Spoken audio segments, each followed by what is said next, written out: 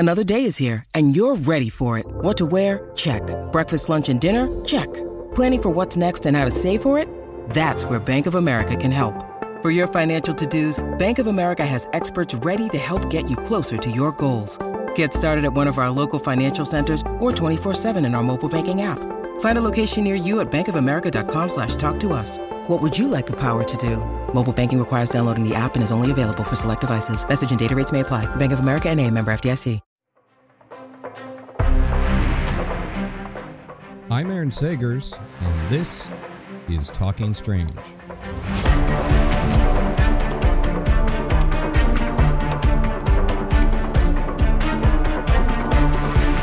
Aloha, spooky nerds. Welcome to Talking Strange, a paranormal pop culture show with the Den of Geek Network. I'm your host, Aaron Sagers, journalist, author, researcher of all things weird, currently seen on Travel Channel and Discovery Plus's Paranormal Caught on Camera. Now, 28 years ago, I believe it was, the so-called lone gunman first appeared on the X-Files, and April 2022 marked the 20th anniversary of their death in the X-Files episode Jump the Shark. Of course, they came back as a drug trip, and then our guest came back as a digital version of himself, stuck in a virtual heaven / hell. And that man is a guy that I was happy and to meet in Michigan at Michigan Paracon last year. And you know, these conventions bring people together, even though you might be working in kind of these orbits around one another. You might not actually get to know a person that you kind of, everyone knows them. You just don't really necessarily talk to each other. Well, we were finally able to talk to one another. And even though it was called Michigan Paracon, I swear the whole time we were talking about stand-up comedy, because he is a comedian, and I worked a lot in the comedy world as a reporter and a journalist a long time ago. And he is not only a comedian, he's an actor. He's part of the Chill Pack Hollywood Hour podcast. He's a paranormal host with the Scared and Alone Paranormal Investigation series, which returns July 23rd with new episodes. And he is the man behind Richard Ringo Langley from the X-Files and Lone Gunman. Guys, let me welcome Mr. Dean Haglund. Hi, Matty. Hey, how are you, man? I'm great. Good to see you, sir. You too. I can't believe it's been almost a year now. I know. We've been back and forth in this thing, trying to get on the show. Yeah, we've been trying to chat. We have been chatting for a while, but you know, good things come to those who wait, and here we are. We were just chatting kind of behind the scenes, which I love this kind of thing. I love the synchronicity of our worlds. That first off, John Tenney, who is truly like a true lone gunman, a Robert Stack type of character. He seems to know everyone, and everyone knows him, and it's and he comes up a lot. But yeah, you guys have become buddies too throughout the. Did you just meet last year? Yeah, we did, and then to find out we're practically neighbors now that I just moved to Michigan. What's it now? 3 years? 3 years now that I've been here. I forget. And so technically we have lunch, and then we talk stuff, and then he performs at the Comedy Castle doing his talk. And so he's been talking about having me and him do like a 2-man kind of show over in Royal Oak, of all things. I love it. Weird comedy stand-up. Yeah. Well, he says he doesn't really do stand-up. He speaks, and it's entertaining, but to his mind, he's not doing, hey, mother-in-law, joke, bangity bang bang. He's not that guy. Yeah. So, well, I mean, out of curiosity, when you moved to Michigan, were you aware of just how weird of a state it is? Because the roots of Michigan weirdness are deep. They are, and I was not aware. I was living in Sydney, Australia, and my better half was working for Roger Penske, so she got promoted to the corporate head office in the automotive industry. Of course, that means you come to the center of the car world, which is here. And so we moved here for her to be at corporate head office, and then suddenly I'm neck deep in weirdness here. Yeah. And not just paranormal. No, no, no. I do love Michigan. Michigan has become maybe my favorite state of weirdness, and that's saying something. Me originally from Florida, that Yeah. there's some great books out there, and I know Tenny has spoken a lot about the weirdness of Michigan. I dig it. I just feel like I can't get Yeah. enough. Yeah. But Really cool. I well, love let's talk. Let's start by talking a little bit about X-Files and Lone Gunman and Langley. So I guess the first question right up front is, have you heard anything about more X-Files? Is there any chance of it coming back that you've heard of? Not that I've heard of. I mean, I read the same interviews that everyone else gives, and uh, Jillian said, "I'm not going to do any more X Files until there's new writers," and I guess that makes sense. Vince Gilligan's gone on to a huge career with Breaking Bad and Better Call Saul. Frank Spotnitz is over in Europe now, working a lot, and so yeah, you would want kind of a new team to come in, and so how do you build that and have that ethos and have that same through line in terms of writing quality start up again? It was like lightning in a bottle when they found those four guys and Chris Carter all came together. So that's a huge stumbling block right there. So unfortunately, the Lone Gunman series was canceled all too short after 13 episodes, I believe. But yeah. Oh yeah, that's Vince, and Vince Gilligan was the main writer on that. That's one of his big showbiz regrets. That game. Yeah, that's one of his big showbiz regrets. Yeah. He said that on our podcast that he would love to somehow figure out to resurrect that show now, like in present day. Yeah, so I mean that's interesting because do you feel like, I was thinking about this and I almost had some hesitation about saying Lone Gunman in promotional stuff because obviously it's the name of the character group and the show. Right. But have you thought about how throughout the years, Lone Gunman, I don't know, conspiracy theories, we went from kind of fringy fun but it's still not being overly scary or present. And now we're in this era where conspiracy theories, some people are taking them way too seriously, way too real, and they're also it's poisoning people's minds and spreading very fast. Have you thought about that? Yeah. Like, what's my responsibility for initiating QAnon and all that sort of thing?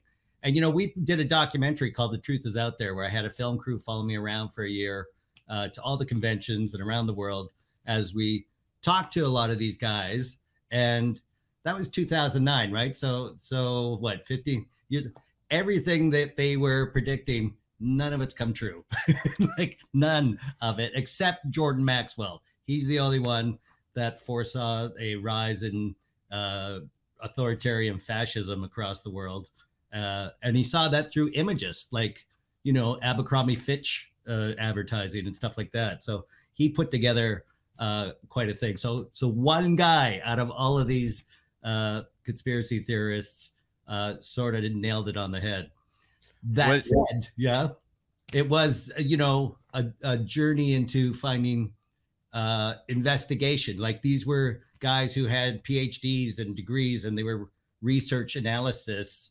And now it's just sort of, I can spend all day on YouTube and suddenly I'm a researcher. Well, that's not quite the same thing, right? So yeah, Facebook scientist, being a Facebook model, right? It's the same thing. Yeah. For you, something that I always appreciated about the Lone Gunman was that they were the nerd heroes, sort of like you said, the PhDs, the experts and everything. And it's something that I still love about, let's say, Doctor Who, or there's certain pop culture that speaks to you because it's like, oh, they're one of us, I'm one of them, they're the nerds. Have you, aside from maybe the people that have gone a little too far into the conspiracy realm, talk about how you feel like these characters have impacted people as you move about the world, going to conventions and interacting? What are they saying to you about these characters that have now been, according to canon, dead for 20 years? What do they say to you about the impact of the Lone Gunman? Well, yeah, particularly Langley was a computer nerd, and they said, thank goodness you weren't wearing your hair greased back and the hormone glasses and a pocket protector and your shirt buttoned up. Uh, because up till the Lone Gunman in the X Files, that was the portrayal of a computer nerd, right? That was the nerd look. Every TV show had that. Then we come along, and from my experience at university, everybody in physical science and computer science and programming were all listening to Skid Row. They all had, massive, cool haircuts and stuff like that. So they were all iconoclasts, and they were all outside a norm, as it were. And some would see that as nerdy, but some would see that as ultra cool, right? How far does the nerd line go before you come back around on the number line to being ultra cool? So that was sort of what I was thinking when I was portraying Langley. Is like, no, I'm connected to, and the Ramones t-shirt and all that sort of thing. And that was kind of written in, but that sort of escalated till now. Every TV show has that, right? I mean, NCIS, they're, all their nerds are cool as heck, and so on and so forth. So it became the next wave of a trope, as it were. The idea of it reflected sort of my reality of like, I may not have been cool, but being not cool was cool. And I mean, what is cool anymore? I don't even know what. Right? Yeah. Is it the jock winning the touchdown? Was that right? The cool thing? And then, you sitting reading books and being playing D&D, was that the cool thing? Everybody had their own cool idea. What about you as a kid growing up in Canada? What were you? Oh, I was an artist that you could see right behind me. This is actually my art studio here. And so I was drawing cartoons, I was painting, and then telling jokes, from the get-go, and into silent film. Like, there was no one else I could talk to in high school about my love of silent film, which I still love to this day. I'm trying to think what else. I didn't do any team sports. The only thing I did was cross-country skiing, and then I tried to compete with the 22 hunting rifles. So it was biathlon. You ski, 5 kilometers to a target, and then you shoot it, and then you ski back, and then it's based on how well you hit the target and your time. Yeah, so that's pretty nerdy. That's like, I love that competition just because it's like training to be a James Bond villain. It's the skiing and then the shooting. That's right. That's the Nordic countries, right? That was their snipers on skis. Do you? So you guys returned in character form in sort of the drug trip, I believe, in the season 10, and then you came back in virtual form in 2018. Were those returns satisfying? Coming back as Langley, was that a satisfying return, or do you still want more? Yeah, well, you want more, but it was satisfying for me because I was living in Sydney, Australia at the time. So they had to fly me first class to Vancouver.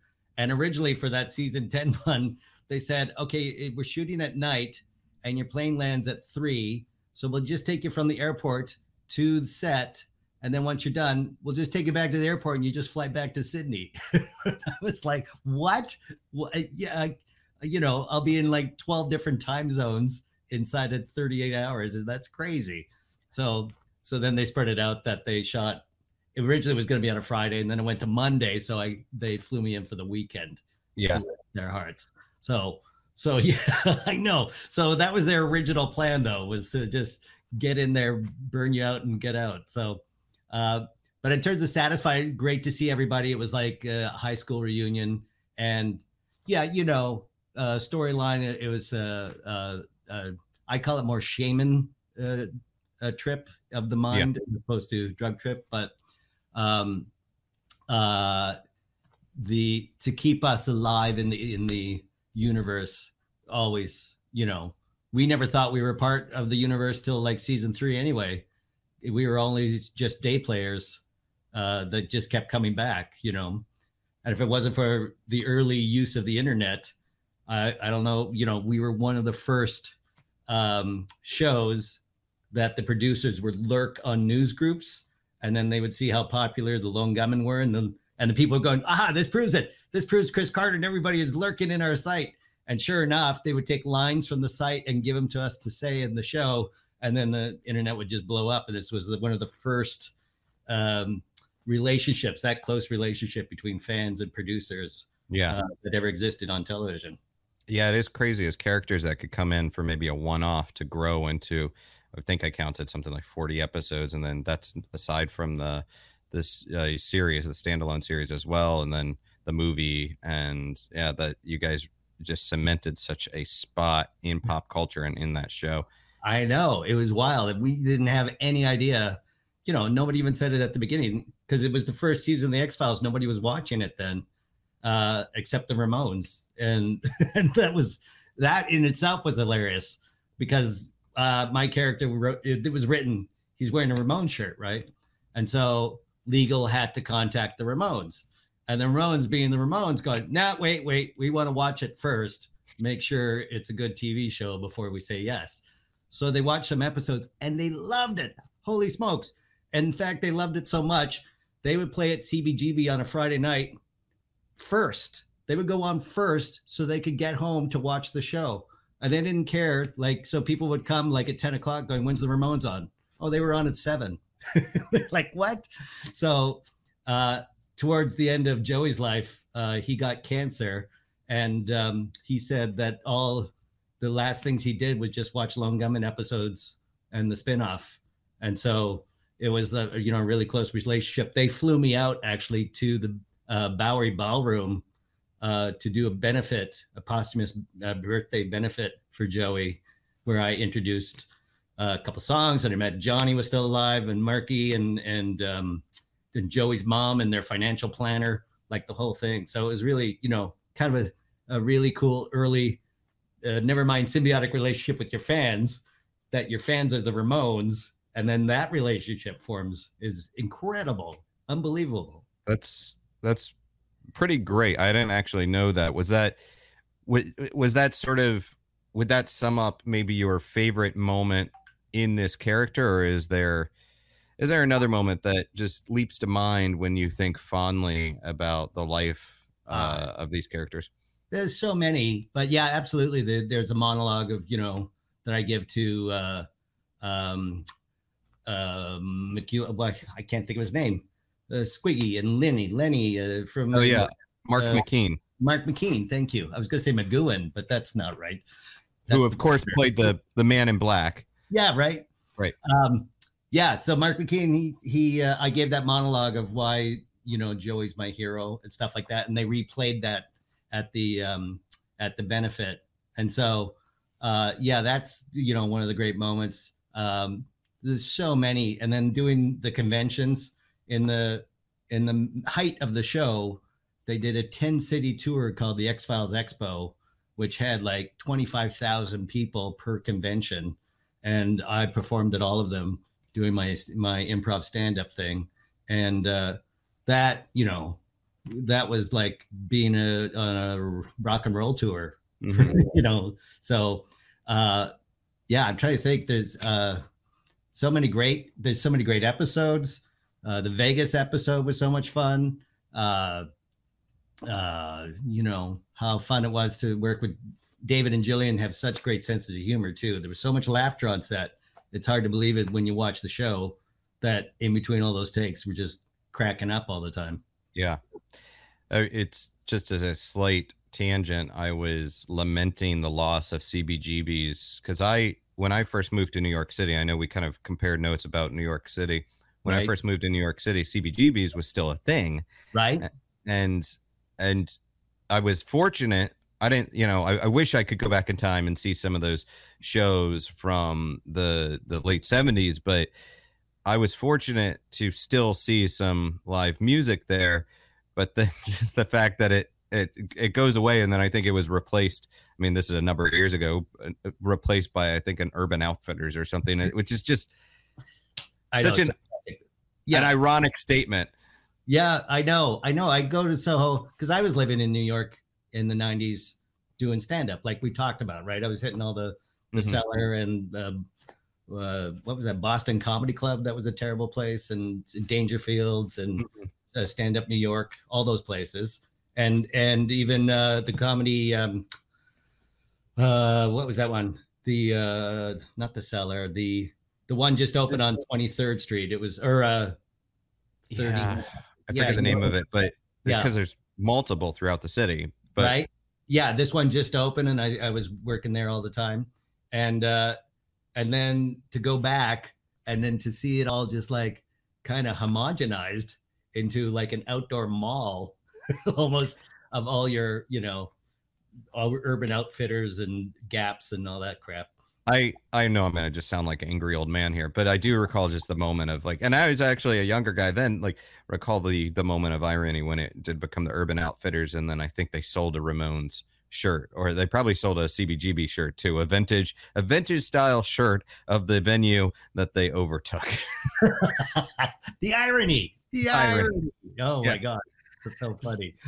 So let's talk a little bit about your interest in the paranormal. You, of course, hosted Ghost Adventures Live. That was in 2009, I think, at the Trans Allegheny Asylum. But Yeah. where did your interest in the paranormal, or your connection to the paranormal as a profession, was that simply an outcropping of an extension of the Lone Gunman, or was your interest in the paranormal, did that precede the Lone Gunman and X-Files world? Well, I like ghost stories and that sort of thing, but I never, I didn't even realize this was up in Canada, that there was even, professional ghost hunters that go on. It was just everybody had a crazy ghost story, or this house is haunted, or, oh, don't go over there. And, people have seen things, so on and so forth. But it was with the X-Files that you then get connected, particularly people who connected to the more ghosty episodes, that then came out going, oh, we're professional ghost hunters. Oh, this is that sort of whole subgenre of entertainment out there.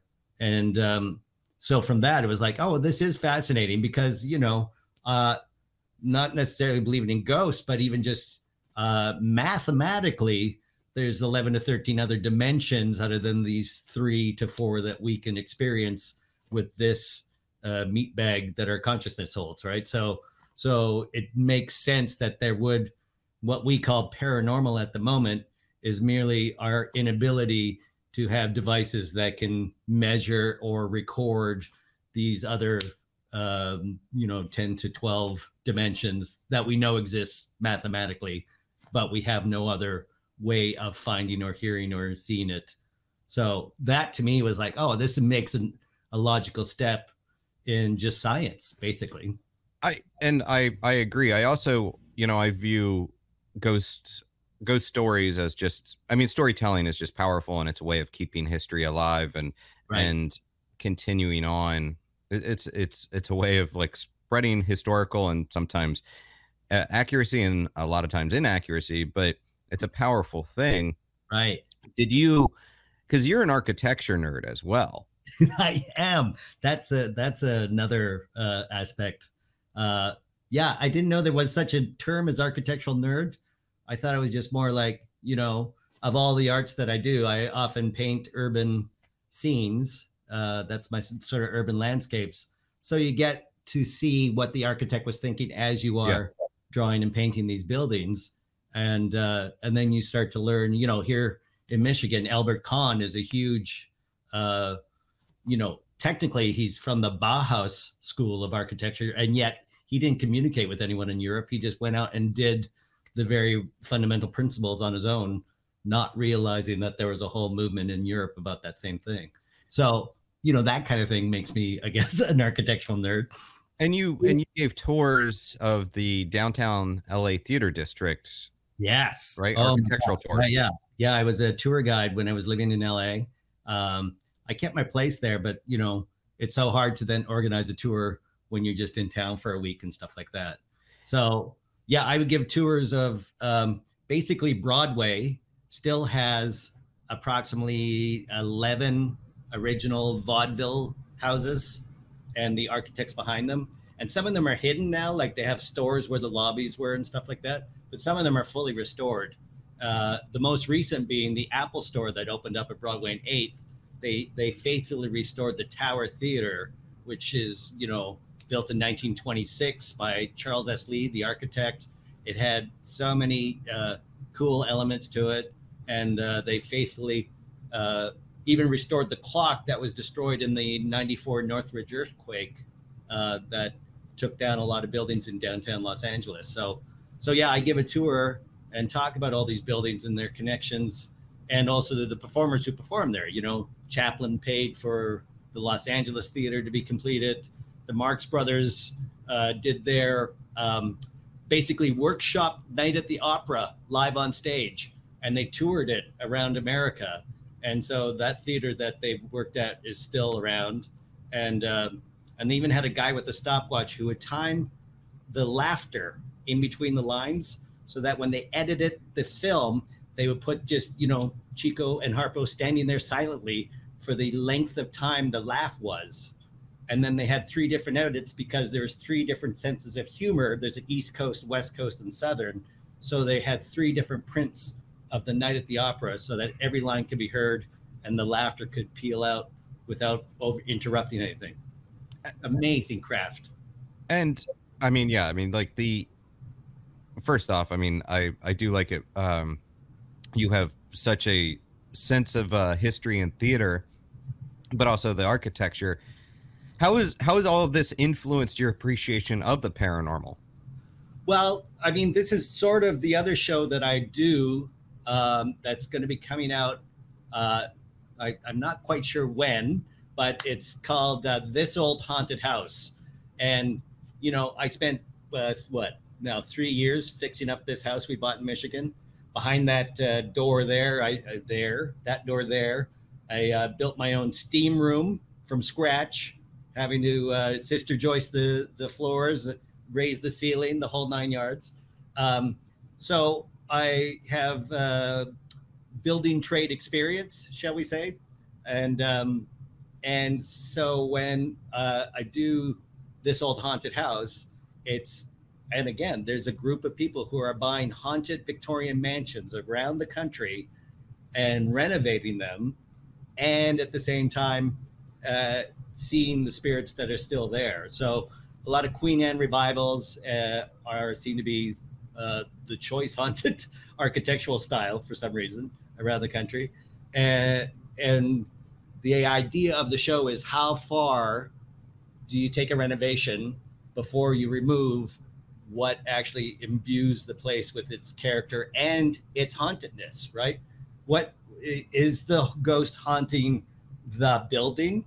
If I lift the whole building up and move it 20 feet off the foundation, does the ghost come with it, or does he stay in the basement of the foundation that I lifted the house off of, right? So these are kind of like the quandaries that come up in the show, which is basically also about renovation, what it takes to renovate a Victorian mansion.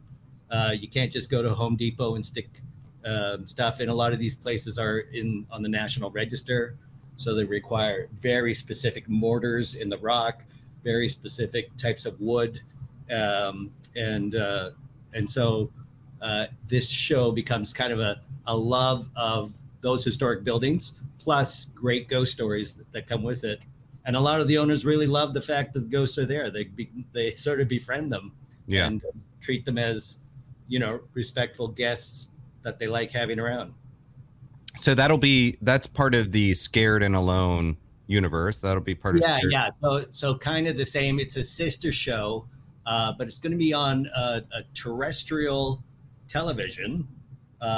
This guy has bought up.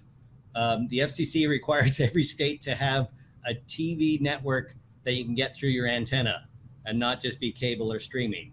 And so he's now purchasing every one of these stations, and they require local programming. And luckily, every state has some mansion that is haunted, that has some new owner that is renovating it. So basically, we're going state to state, talking to these owners, and they all sort of know each other. So they're all sort of sharing tips and tricks, and where do you get, restored stained glass that doesn't have the lead in it and all that kind of thing. So it's kind of a fascinating show called This Old Haunted House.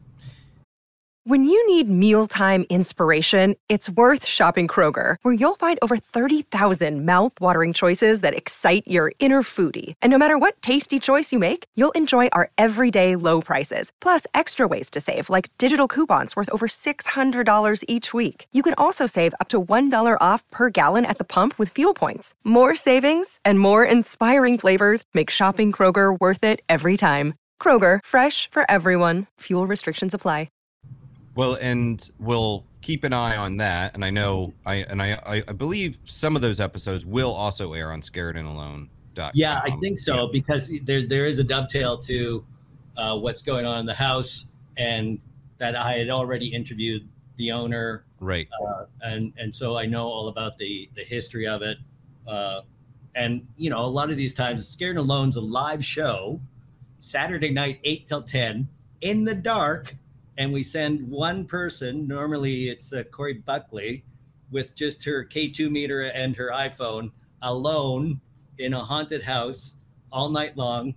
And then there's a panel, and everyone who joins in is seeing it in real time, just like us. They're hearing it in real time, just like us. And they're part of the investigation. And so because I've seen it in the daylight, I know not to send her down a flight of stairs, or, you know, don't trip on that curtain rod over in the living room, sort of thing. Yeah. Well, I think it was last September, maybe last October, I took part in one of those. It was on the ghost hunting day or whatever it is. Oh, yeah. World's longest ghost hunting. And we joined in on one of those talks. And something I found interesting about the Scared and Alone model is it's this live stream paranormal project, as you said. And you have this panel and you have this investigator in a location, but you also interact with viewers, correct? Yeah. So the chat starts filling up, and a lot of them seem to have empathetic and psychic connections, and they're hearing things. And also, you know, the remarkable thing about this show is these ghosts have an electrical energy to it. And so every one of us, and even people in the chat, start experiencing odd electrical phenomena in their computers. Like all my hard drives ejected at once at the top of the show. And then my robot vacuum just started up on its own, like way out of its time zone, just started vacuuming in the middle of a show. Like how would that happen? And so now I have a haunted robot vacuum, and luckily my hard drives reconnected and they didn't get damaged. But other people have experienced that kind of thing too. So it's, you know, it's one thing to watch it in your couch and watch a recorded, you know, ghost adventures that it's edited and, oh yeah, that looks scary. But it's another thing to be in your room by yourself with the headphones on, hearing what we're hearing, seeing what we're seeing. And then also, you know, your monitor starts fuzzing out, or you get kicked off the internet for some reason. Like all of these things freak everybody out. Freaks me out. It is technically the scariest show I've ever done. Well, you say scary, but you have a very tidy ghost that decides to pop in. It just doesn't. Yeah, sees the mess of this place, going, I gotta help that guy. Holy smokes, run the vacuum, you idiot. I'm not trying to haunt him. I'm trying to help him. I know. Wouldn't that be nice? I would love that spirit to hang around this place.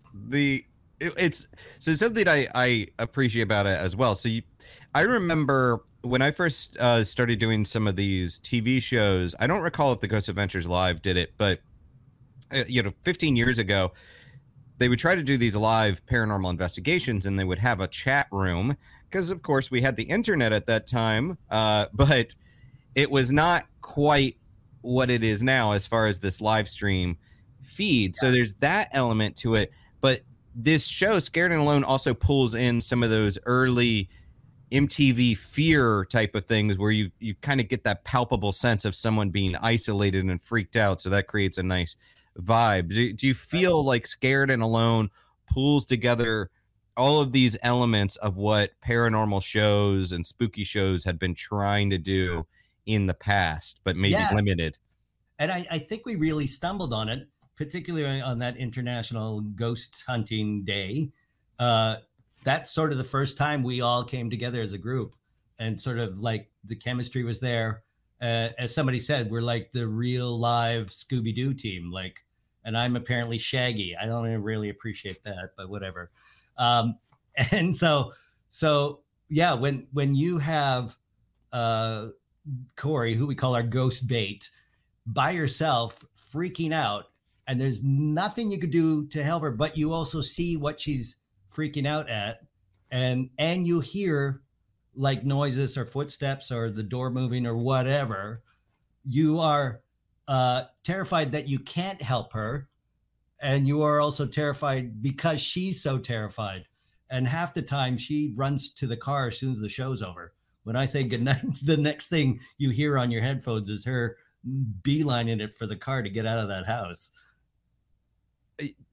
You know, interacting with these people. I mean, not really coming to this as a paranormal investigator, but having been doing work within this genre and interacting with like researchers, other investigators, and everything.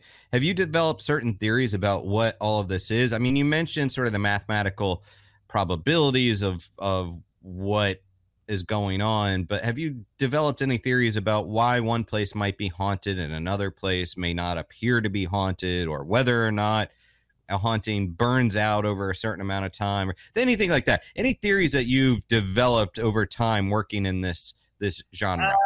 Well, there seems to be a real emotional connection to the spirit and the building, particularly when you know the history of some of the places. For instance, there was a house, I think it was the Burn Bray Mansion, that had a elderly couple who were renting in the upstairs room. And when they bought it in 85, the couple were worried that they were going to be kicked out of this place, even though they were paying rent. And the new owners who we talked to said, no, you can stay, thinking, you know, they're elderly. How long is it going to be? And they stayed for another 20 years there, and they would play chess in the window.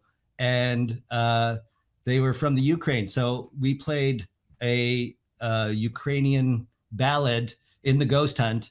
And then the K2 meter went to the beat of the song, and it was like, oh right, you still are in love with this apartment even though you moved on. So there seems a lot of what the haunting is has to have an emotional component to it, to have that, whatever we call it, electrical dimensional jump happen, so that they're either clinging on to what they had, or they're still, you know, madly in love with these Victorian Queen Anne mansions that they spent their lives in. So, and or they're angry that the new owners are screwing it up with their renovations, or they've turned it into some sort of weird amusement park tour thing, you know, whatever. So that to me is the theory that they're, you know, if you just bought the place 10 years before you died, you may not be haunting it, because you aren't that emotionally connected to it. So that to me has like been the biggest revelation of this show, is to see that kind of almost touching really on some of it. And you know, there was a place that they thought was on the Underground Railway, and the basement was sort of subdivided into all these little rooms. But he said, yeah, there's never been, all the paranormal investigations, there's nothing in the basement. And then we went down there and played a song that was used, apparently it was like a folk song used as a messaging system, that it was safe to come out to get onto a boat to go to the next place. And all of a sudden the K2 meter was going off, and like these ghosts were in hiding still, waiting for a boat to come down the river to take them to the next station on the Underground Railway. So even that had like such emotional resonance in the show. So it's not just being scared, it's also connecting to the history and what these individuals went through when they were living there. Well, you're you know, the host of Scared and Alone. You're driving this car quite a bit. You may be alone in your studio, right? But would Dean ever be scared and alone on site? Would you ever flip the script and you be the one that is alone in the place? Funny you should ask. They want me to come and do a couple, and then they would like coincide. And I should say I don't watch horror movies like because they're too scary. Like I will seriously white knuckle it. My girlfriend loves horror movies, but every time we go and see one, she says, "Don't hold my hand because you always break my hand at the slightest jump scare." Like I'm like, oh my god. So yes, they've asked me. I'm resisting, but there will be an episode, and that one probably will lose its plot because I'll just be the first sound. I'll just run out the door. So yeah, I'm ashamed to admit it, but I think, I'll have to really mentally gear up before I get into a house. I don't think there's any shame in that. I was doing this event at the Belvoir Winery in Missouri a couple of weeks ago. That was Kansas City, or in the Kansas City area. Yeah. And the shtick with these paranormal events, this was a Strange Escapes event with Amy Bruni from Kindred Spirits. And and the shtick with that is that, you do the talks during the day, but at night people do the ghost hunting, the investigations with the speakers and the celebrities and whatnot. And so you get a new batch of attendees through every hour or so. Well, There was a point when I was up there alone and there was some sort of miscommunication. So I didn't have a group. So I was just up there alone in this spooky place. And I am not easily freaked out. I'm not easily spooked. And this is part of the gig, part of the job. I'm used to being in these locations. But man, I was up there alone and it felt like the building was coming alive and weird noises were emanating. And sure, it could just be settling or pieces of old ceiling tile or whatever falling down. But then there's those other sounds that start. You're like, all right. Yeah. Okay. I know. And you're like, okay, how like where's my level? Yeah. Yeah, because I would do comedy on the Queen Mary during the ghost hunts that Dave Schrader set up, right? And because the lower decks and even under the hull where there was all sorts of activity could only take like maybe 100 at a time or so, and 200 would come, I would entertain the 100 upstairs and then they would swap it out, sort of thing. And so one year I'm doing that and I'm like, I don't want to drive all the way back to downtown LA. Why don't I just take a room in the boat, right? Because it's converted to a hotel. And they give me the lowest deck at the engine room door. And that engine room is where that 19-year-old kid was crushed and he still can be seen whistling in his overalls. And so I get into that room and it's so cold and I can't turn up the heat, and I turn on the TV and there's a fog between the TV and the bed, which is only like 8 feet. And it's got this old bathroom, and then you hear the creaking and you're under the water line of and it just one thing, just like that, one thing after another. And then I just got my car and said, and then I drove home and then came back the next day. Oh, it's so embarrassed. I didn't have that luxury with the last Queen Mary event I did was in 2019, and I was flying out from New York, and I don't know whether it was weather or whatever, but it was supposed to be a fairly early flight so I could get on the board early in the day on aboard Queen Mary early and just hang out. But instead it ended up being such a delay that I didn't get in until it was something like 2 a.m., which was 5 a.m. East Coast time for me. My God. And I got to be on the next day. I got to be ready to interact with folks and do talks and whatnot. So I go check into my room. I'm just ready to pass out. And I slip into my bed, and then I'm a side sleeper. I was sleeping on my side, and I feel next to me the sheet lift and a weight move in, like settle into the bed next to me. No. And I just had to be like, I ain't got time for this. I need to work tomorrow. It is late. It's 5 a.m. my time. You didn't even look over your shoulder to see if there was somebody there? I just said out loud, I'm like, you got to go. And because the thing about looking over your shoulder is you don't know what you're going to see. Well, and yeah. So I was just like, and then after I said that, there was a beat, and then the sheet kind of just settled down and whatever the weight was dissipated.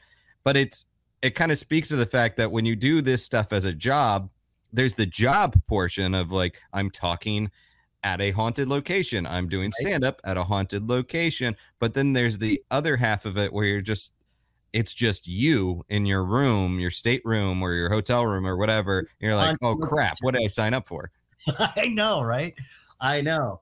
And because I'm like terrified at horror movies anyway, like it just it's easier on Scared Alone because it's always, someone else. And also, the team I'm with David P. Sloan, the Richard L. Lillard, the gentleman psychic, where he paints a picture of what he's psychically transferring from the building itself.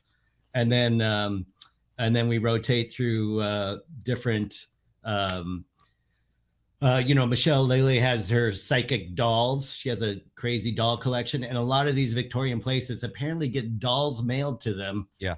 Turn of the century dolls that are often imbued with the, spirit of the grandmother's doll, who it was or whatever. And the owners find it too creepy. So they send it to these houses. So a lot of the time there's those connections as well. And, so I can always, if it gets too terrified for me, throw it to one of our other specialists and see what's going on and just sort of take a moment to breathe and take a glass of water. I appreciate the special, I guess, irony of you having become so well known, being associated with the X-Files, a franchise where there was plenty of creepy episodes, and now doing a paranormal show called Scared and Alone, where it gets freaky, and you being a bit of a fraidy cat, and no judgment.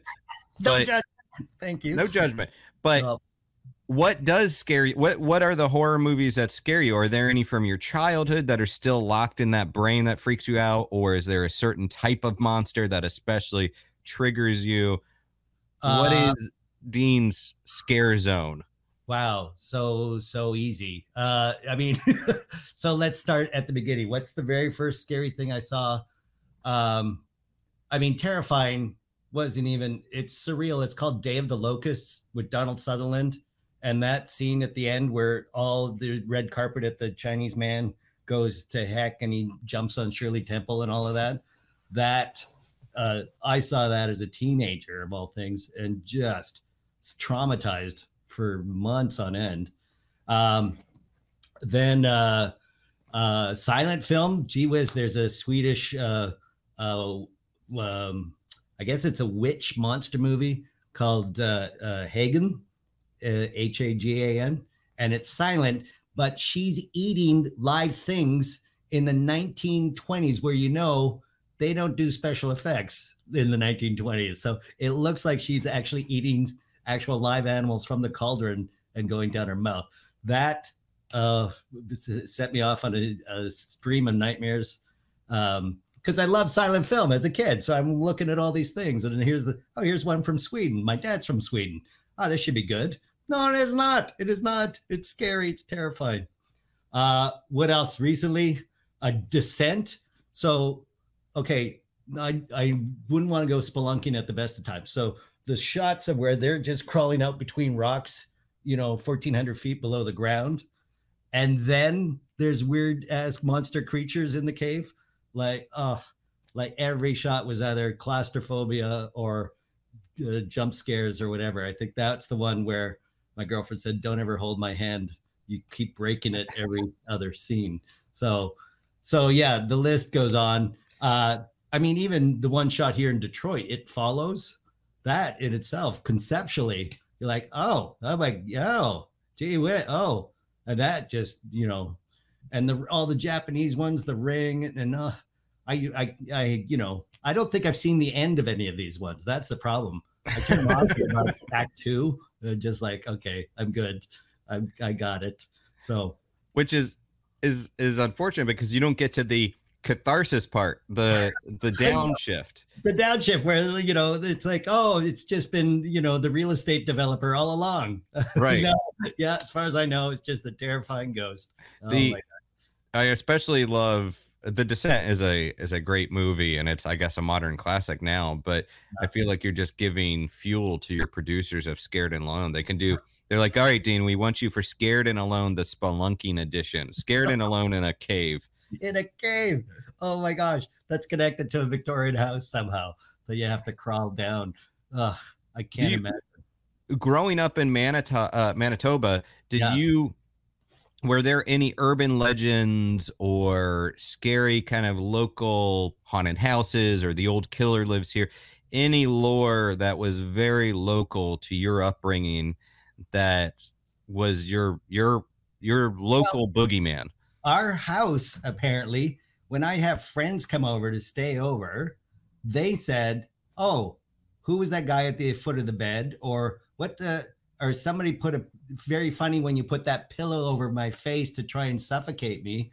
I'm like, what? No, I didn't do that. So I never experienced it, but all my friends who came over said I was living in a haunted house. So somehow either I had some sort of protective shield, but that my friends didn't. But almost to a person, everyone said, "Oh my gosh!" And there was a 1850s Chickering upright piano, gorgeous mahogany, and it came with the house. I mean, they literally put the foundation in, dropped the piano, and then built the house over top of it. So there was no way of removing it. And everybody said, this piano is terrifying. And sometimes, now that I think about it, my brother and my sister played piano. And when I hear it, I always assume they were playing. But now it could have been, in retrospect, thinking about it, oh, maybe there was ghosts all over the house and I just didn't see it. So that is, perhaps the start of it all, really. You were it was your creepy old house at the end of the lane. At the end of the lane. It was me all along. See, that's one of the horror stories. It was me. Ties it back to Shaggy and Scooby-Doo, I guess. Totally. Or the others, right? Right. Yeah. That was a great movie. Yeah, it sure was. Before I let you go, will you play a silly game with me? Absolutely. What's it called? Okay. There's an animation for it too. So I'm gonna play that. Here we go. Holy smokes.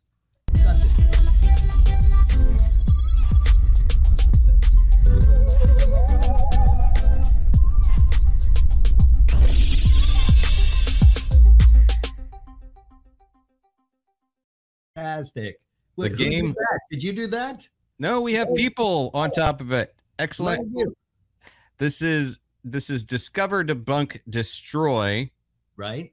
So I will give you 3 options, and you have to choose which one you're going to discover, which one you will debunk, and which one you will destroy. Okay.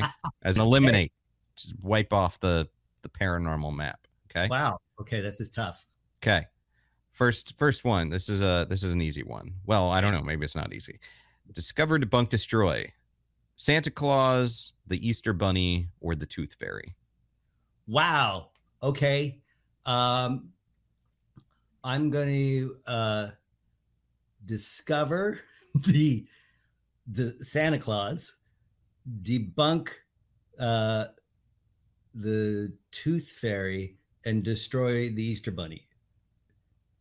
Okay? Harsh, I know. So discovery, Santa Claus, North Pole, very few people get up there, unexplored. There's also, in the conspiracy world, the idea that up there is still seeds from palm trees that perhaps exists a hole at the North Pole that goes down to another environment below the Earth's surface. That is a big part of the conspiracy world. And so it is theoretically possible that if that exists, so too could a Santa Claus exist down in there, right? So that's a discovery yet to happen.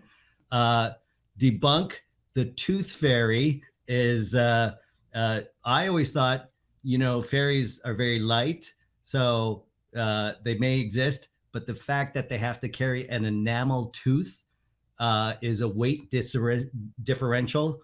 Plus, the carrying the cash, like a quarter or a dollar, that weight differential between a tiny fairy and a heavy enamel tooth and cash that says it can't exist in the same realm. So that's the debunk. And the Easter Bunny, Jesus was nailed to a cross, and there was no bunny in that story whatsoever. So you get those are two different stories.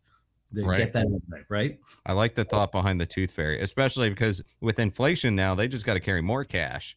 I know. And how do they do that? I mean, Right. They're not an ATM. Well, how it's theoretically ridiculous, even if fairies exist.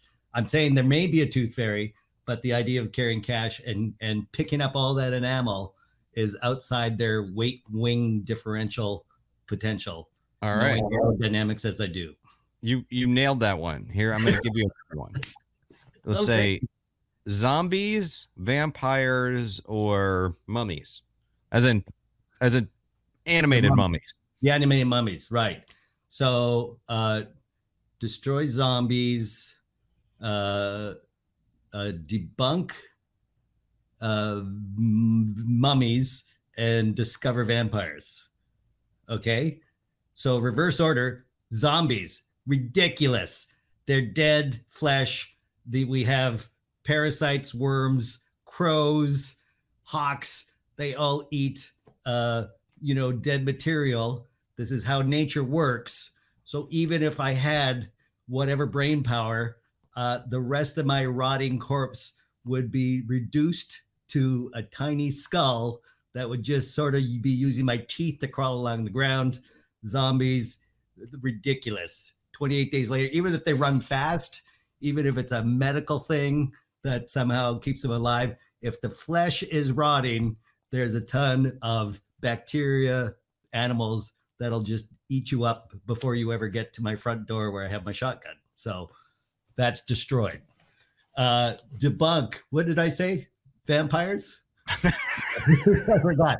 I can debunk either the vampires or the mummies, but I'll say I'm debunking the mummies is I think what I said. Okay.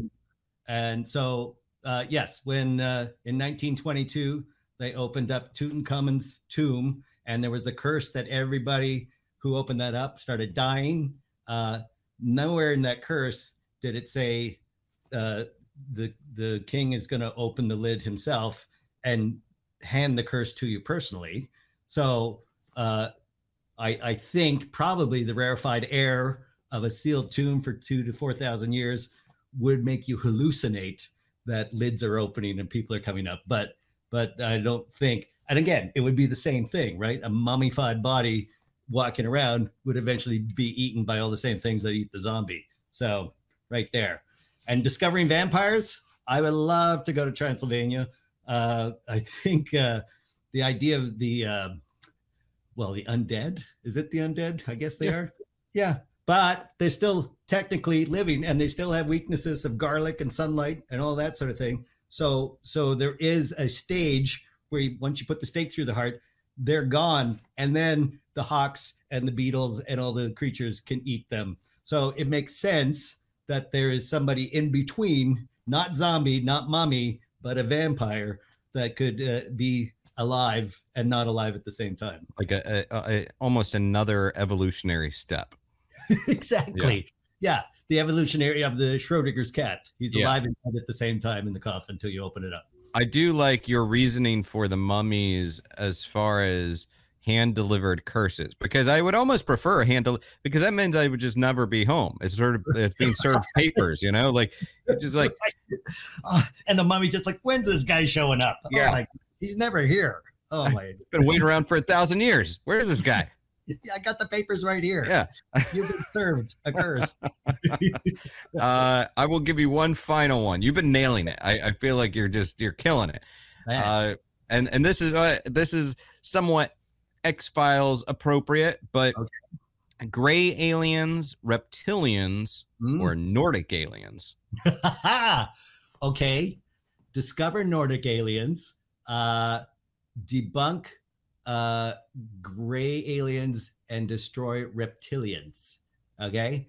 So Nordic aliens. Have you been to Scandinavia at all? There is a lot of alien culture there. And I could say that because, all my cousins live in Stockholm, And so the idea that, they were transplanted from another planet and started eating pickled herring. Pickled herring. Who on earth eats pickled herring except Scandinavia? That makes no sense. Right there, that fact alone is a Nordic alien discovery, a truthism, as it were. Then the gray aliens. So that's the most common as seen on TV. And you would think that trope came from somewhere. So it is theoretical that of the aliens coming down, it would make sense, particularly if you are from a planet farther from the sun, that you would need a bigger head with larger eyes to take in that light. So even that physiologically seems like it could be a thing. And then, but reptilians, here's the problem. Cold-blooded, and they're supposed to be signaling each other across. The reptilians smell with their tongue. So if there's any signaling, it's just, there would be people with their tongues hanging out. And those people are called dogs. So right there. I've seen a lot of open mouth chewers, though, or mouth breathers. Oh my gosh, I had forgot about that. That's true, right? I guess I haven't been traveling as much lately, so I don't know if that's increased or decreased. So wait, you're debunking the reptilians? Are you destroying the gray aliens? Or I think I just accidentally destroyed the gray aliens and debunked the reptilians, even though I thought I was going to do that in reverse. I think this may be a fail on the final one. I mean, the logic behind it is, I like it, even if we don't know who's surviving out of this trio, but but you know, I do like, I like the logic. Dean, where can people follow you and keep up with you, and also listen to the Chill Pack Hollywood Hour podcast? Can't forget that. Yeah, that's right. Yeah. So that podcast, we talk about celebrity deaths and school closures and whatever the hell else, production meetings on the air, basically. We are go up every Monday. We're at chillpackhollywood.com, spelled CHILLPAK, Hollywood.com. And wherever you get your fine podcast at. You can see me, Instagram, Dean Haglund, Twitter, D Haglund, Facebook, Dean Haglund. Where else do you see me? Scared Alone has its own YouTube channel. Just go to Scared Alone on YouTube and subscribe. And then it will give you a warning when we're going live, which will be starting July 23rd. That's right. And so Dean, exciting. Scared Alone, yes, live stream paranormal investigation, where you out there as the viewer get to experience what it's like to be in some of the world's most haunted locations. Saturday nights, coming back July 23rd on scaredalone.com, Facebook, Twitch, YouTube, all over the place. Yeah. Dean, I want you to hang out backstage, and I will be right back with you. But thank you, my friend. Thank you for joining. This was a lot of fun. It really was. Thanks, Aaron. And I'll see you in 2 seconds. We're going to talk more weirdo stuff backstage. Fantastic. All right. And guys, thank you for joining. Don't forget to I can't say it. The thing you have to do is subscribe. Don't forget to do that. And download each week on Apple Podcasts, Spotify, wherever you listen to podcasts. Check out our Talking Strange videos as well at youtube.com/DanaGeekUS. I want to hear from you. I would appreciate it. I like hearing from you. Send some spooky stories. Give me some weirdness. Do that by @Aaron Sagers on Instagram, Twitter, and Facebook. Also, I'm available on Patreon, and you can contact us at Talk Strange Pod on Twitter. Until next time, be kind, stay spooky, and keep it weird.